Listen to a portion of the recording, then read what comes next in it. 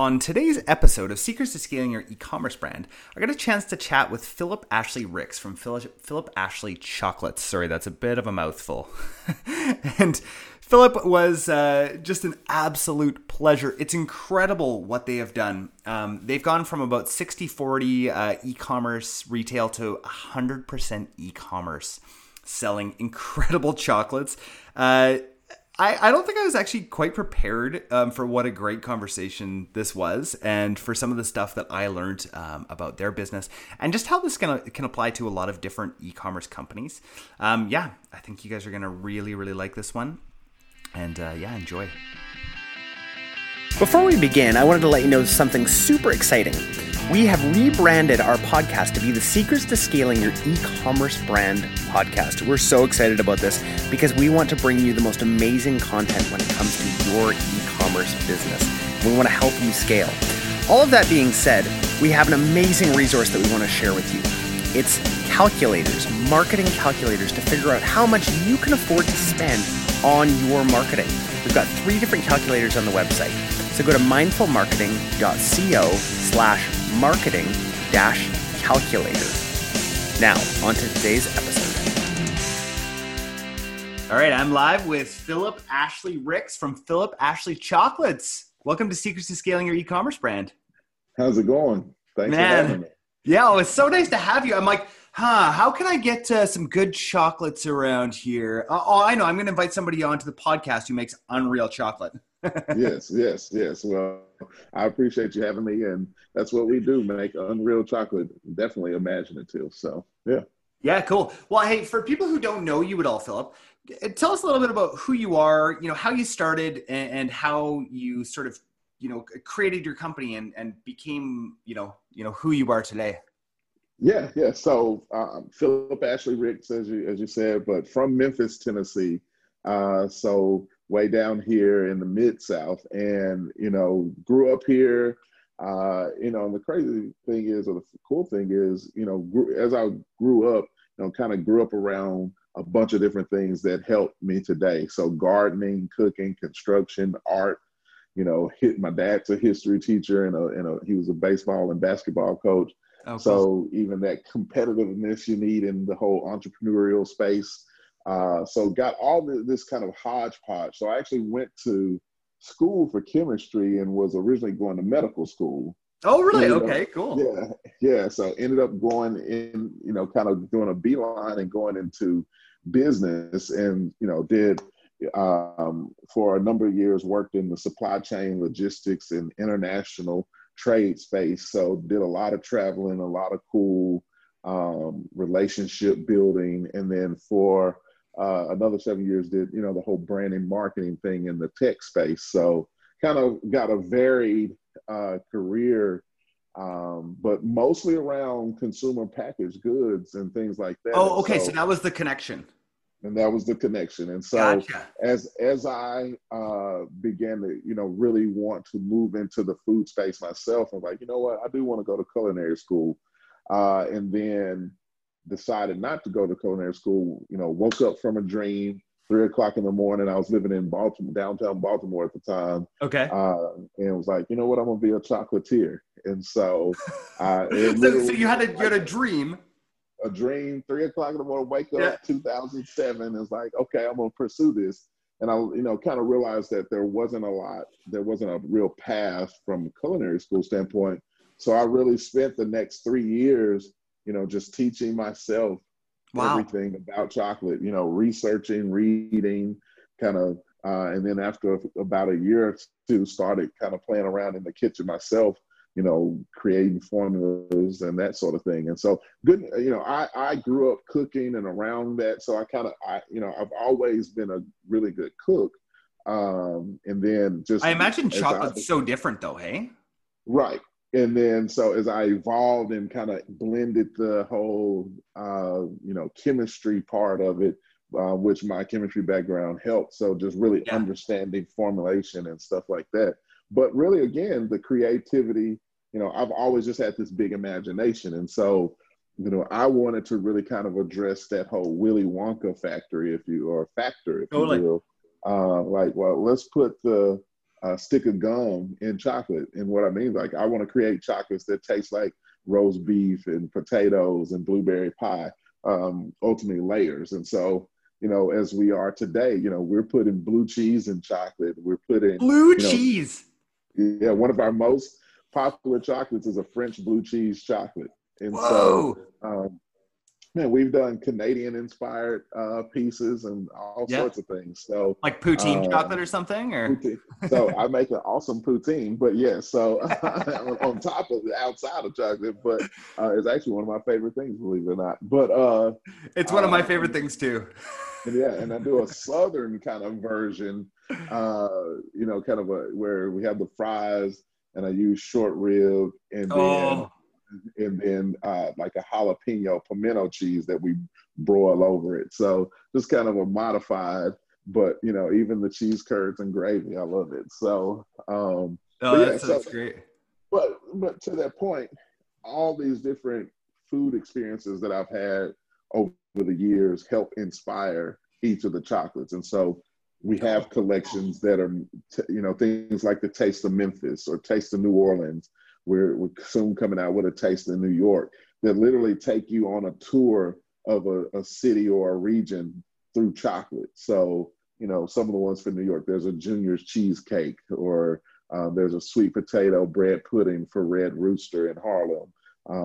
What does the Statue of Liberty taste like, kind of thing. Yeah. So that sort of experience we really kind of recreate or develop and put in boxes. And we do that even with our signature collection. Each and every piece tells a story about a person, place, or thing, something I've eaten, something I've drank, and gotten inspired to create the chocolate base after. Cool. I was just thinking of like a marketing sort of. I rarely ever give advice when I'm talking to people on here, but I was just thinking of like, what a great COVID style advertisement for people who can't travel, right? Can't travel. Yeah. Well, at least you could taste the Eiffel Tower. You could taste the Statue of Liberty. Absolutely. And something that we're doing, and I've been doing tastings where we pair chocolates with spirits for years, but really the first kind of the onset in the States in terms of March, we started doing virtual tastings. So we ship the chocolates, and in cases we coordinate and get the wine shipped out, and we jump on Zoom, and we've done them for as many as 60, 70 people on Zoom, where I'm going through each and every chocolate, pairing it with the wine, and talking about it. So it's been a fun thing. I've done well over 50, 60 since March. So wow. That's a lot. That's a lot of tastings. Yeah. So it's one of those things. We're doing 2 or 3 a week in some cases, but that's been one of the kind of evolutionary pivots that have come out of the whole COVID situation. Totally. Yeah. Hey, Philip, let's take a step back for a second. Let's go back to 2007 when you sort of developed the idea, because I like people who are listening to this podcast are generally founders, running anywhere from like 6 to 8 figure kind of e-com stores. How did you in 2007 like make this into a business? How did this become what it is now? Right. So my whole, along with, dreaming up being a chocolatier, it was born from the desire to develop my own business, in general. So it's like, well, what am I going to do? And when I got the inspiration on the what, I immediately began thinking of the marketing and all the other stuff that goes into creating a company as well. And in the e-commerce piece in particular, day one, I said, look, I want to be able to generate revenue 365 days a year. Totally. So that meant 2 things. I need to be able to sell online, and I need to be able to ship chocolate. So I worked, with a team to develop packaging and methods and things like that. We're shipping chocolate still in June, July, and August. Wow. I hadn't thought about that. That's actually something, of course, you'd have to think about as having chocolate. Like, right. So that must have been like quite a R&D kind of process, eh? Absolutely. Yeah. So the first year, a lot of that time was spent working with packaging engineers and designers to like say, okay, this is what we're packaging. This is how it is. What's the best type of box? that the chocolate can go in, and what's the best type of box that that box of chocolates can go in. And then what type of coolant do we need, and insulation, all these different things, drop test, and, you know, test shipments, and how long is it 48 hours or 72 or whatever the case may be, you know, in Phoenix, Arizona, when it's 110 degrees Fahrenheit, or if it's 60 degrees Celsius in Porto, Portugal. So, you know, all these variables taken into account to, again, be able to sell during the hotter months, in particular, you know, June, July, and August, and in some cases September. But yeah. Wow. So fast forward to now, what percentage of your business is retail versus, because it looks like you're in quite a few chains, right? Yeah, well, more, yes, we're in a few, but like Neiman Marcus we've sold in, but that's all e-commerce too. So it's all, you go to neimanmarcus.com at the time, and we just stopped there actually. But when we were selling with them, we didn't sell any brick and mortar. It was all. Oh, okay. So you're just like just online. Right, just online. So, and even now, we're just online. So 100% of my business is e-commerce now. So, and that was transition, you know, at one point it was about 60, 65. Okay. Then we grew it to 70 plus 80. And then, you know, over the last year, even pre-COVID, we transitioned. And so we definitely got to a point to where now all of our business is driven online. And we actually even have a new website coming out to further kind of really make that experience that you would go into one of our retail stores, make that present digitally. Cool. That's amazing. I mean, I really feel so thankful, you know, for us in our life that we're in the e-commerce space right now, because it's the way of the future, right? Like everyone, if you can sell chocolates 100% online, you can sell anything 100% online, right? Like, absolutely. That's because to me, and that's why I thought this interview is so interesting. Like you're doing that kind of business just online with with a product before. So it's like you're, you know, I think there's quite a few shoe companies that listen to this podcast. You know, if you're a shoe company and you think like, man, no one's going to buy my stuff online, they want to come, you know, test it out. It's not true. Look at brands like Allbirds and all of these like huge brands that are just online. Right. To your point, I mean, I'm actually a shoe fanatic. Like I love. Oh, are you? Sneakers in particular, real. And I can't tell you the last time I've, you know, been in a shoe store in years. So particularly in the, you know, when I really started, like, okay, sneakers and things like that, and going after some really cool ones. The last 12 or so pairs, more than that, really. I haven't bought, you know, in a retail store in forever. So totally. And this is just, this is the world we live in now. So what sort of advice do you have for people? Like, you know, if you could go back to yourself in 2007, what would you tell yourself?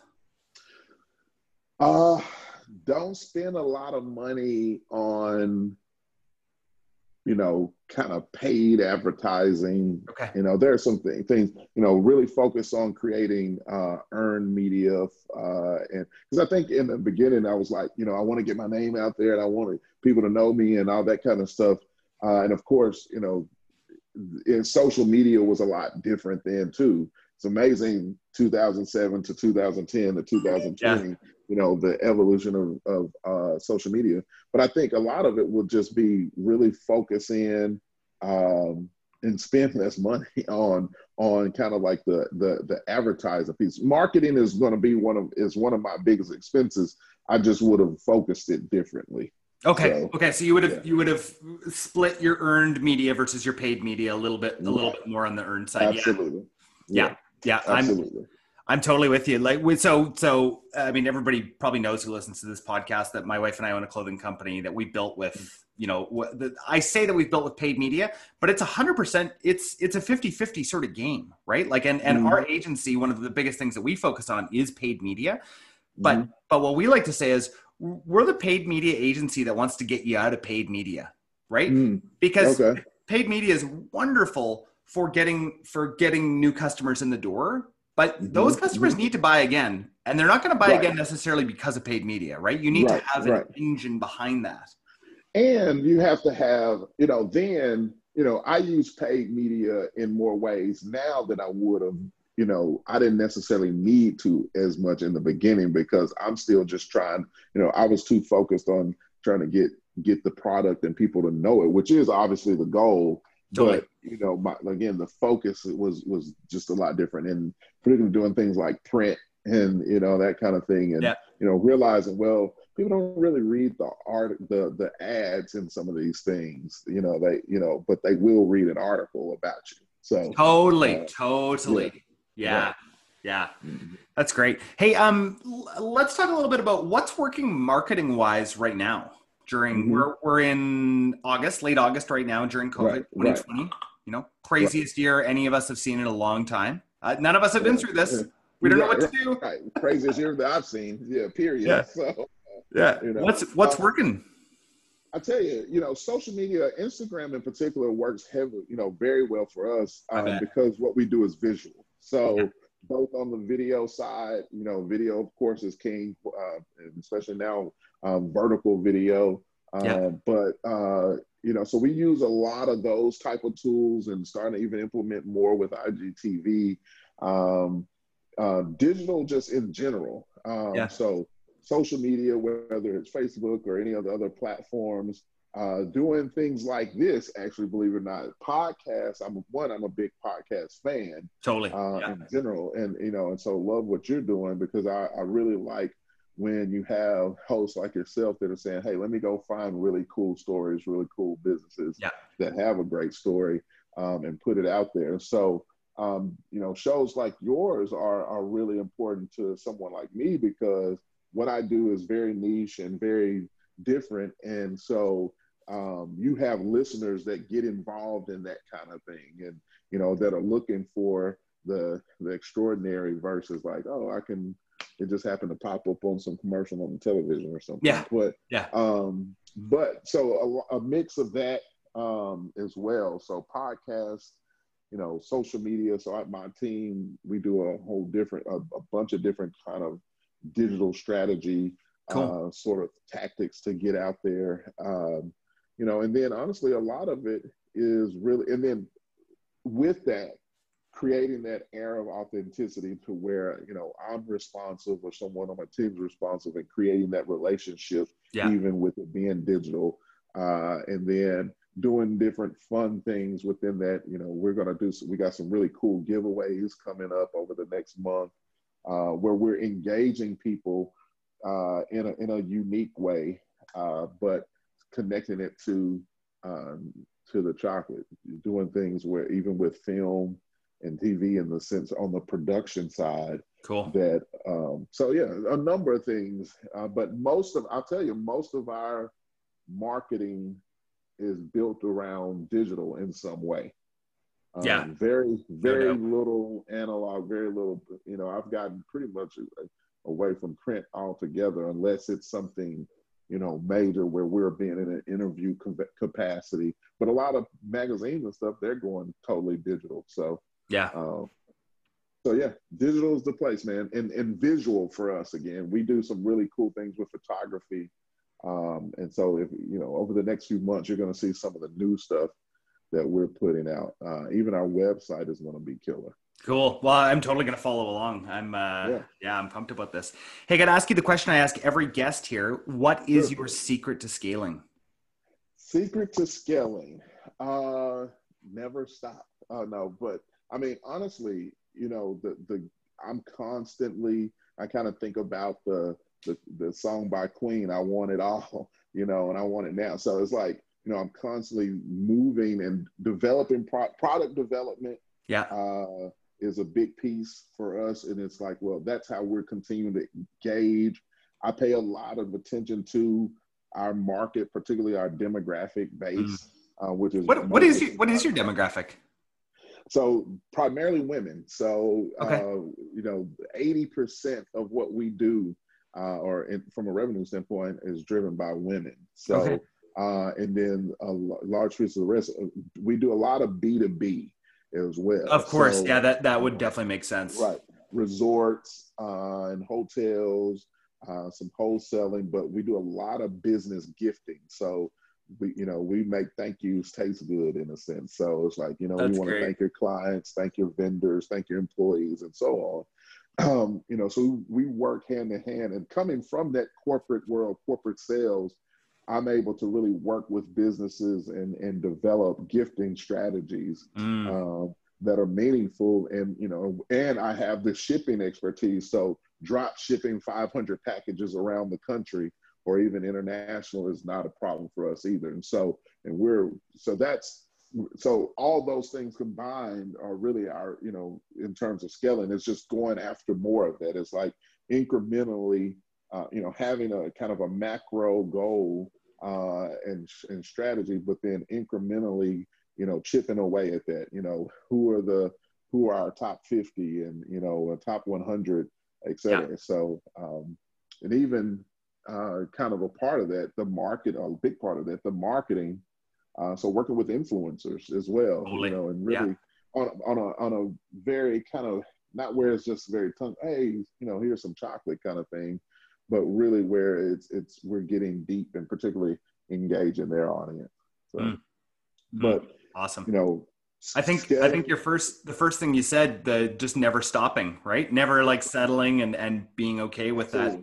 I think sometimes that's a bit of a personality thing too, right? Like people who they just want to keep going and want to figure more things out and I never wanted to be a mom and pop shop. That was the biggest thing. Like I didn't want, I could have been just, hey, we're a local retail chocolate shop doing our thing. Totally. That's a glorified job. 100,000. Right. Cool with a couple 100,000, whatever, but I've all, and there's nothing wrong with it. But with each year and each plateau, I was like, okay, how do we push the envelope? How do we go get more? How do we never stop? Yeah. How do we go from artisan to now mass production, but maintain the thing that people love about our chocolate? And so constantly being able to develop and evolve, and I use that word a lot, but grow. So that's how we scale. And then all the, learning more about equipment, developing new packaging solutions, creating new processes, procedures for production, adding staff. All these are things ways we utilize the scale. So that's great stuff. We're gonna move on to our lightning round here. All right. Hopefully you're ready. I'm ready. Awesome. What is your favorite tool or app that you're using right now? Favorite tool or app that I'm using right now? Fidelity is probably one of my favorite apps. I'm on it just about every day, looking at stocks and stuff like that. Outside of that, so my phone is my favorite tool. Totally. I use it more than anything. Yeah. Imagine a world now without phones, like without smartphones. Like especially smartphones. Yeah. So my phone would definitely be my favorite tool. Awesome. That's great. Favorite podcast? Favorite podcast, Jalen and Jacoby. Okay. What's that? Jalen Rose and David Jacoby. It's the ESPN sports podcast. Oh, nice. Okay. So I listen to a number. I probably have about 20 or so that on a regular rotation, but they're probably my favorite. I love sports, but also they're funny and intuitive and knowledgeable. They talk about other stuff. Pop culture to some degree, but how it relates to sports. So they're I watch, if I don't listen or watch anything else, it's usually them. So that I will. That's awesome. Founder that you look up to? Founder that I look up to. Whew, that's a good one. Several. I mean, this is just, this is always the hard question. Yeah, what's that? John Henry he used to be with Harlem Capital. Okay. So I think he is probably one that I look up to and listen to a lot lately. But and I got a spin for one on you, Nas. He has his Queensbridge Ventures. Okay. Not only do I love his music, but I more so am impressed in what he's doing in the tech investment space cool. as a venture capitalist. Him, and then of course, Buffett. I always follow Buffett and a few others like that. But there are a number of founders out there that aren't as known that I really follow, but they're doing amazing things. So yeah. Yeah. Well, I like your answers. That's great. It seems like you're sort of in that investment kind of mind frame right now. Hey. Right. So, yeah. Well, that's great. Where can people find out more about you? So philipashleychocolates.com. So Philip with 2 L's, chocolates with an S. But definitely Instagram, you can find everything. Cool. So at Philip Ashley, Philip is PhilipAshley. You can find me on Instagram, Facebook, etc. So, cool. But if you go to our Instagram, it'll take you everywhere else. And then we ship nationwide. We even ship to Canada. We ship to several other countries. Oh, we good. Ship to Canada. And so we can make that happen, but definitely. So, and you'll see all the cool things and the shenanigans and, my dog or whatever else we got going on. Well, I'm going to follow you right after this. That's great. Thanks.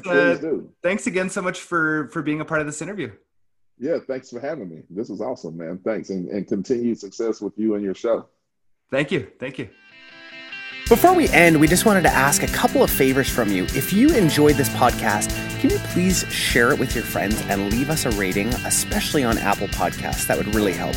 Also, we have an amazing new free resource for you guys. It's Marketing Calculators. It'll help you figure out what your break-even return on ad spend is and more. So go to mindfulmarketing.co/marketing-calculator to find out more. Have a great week.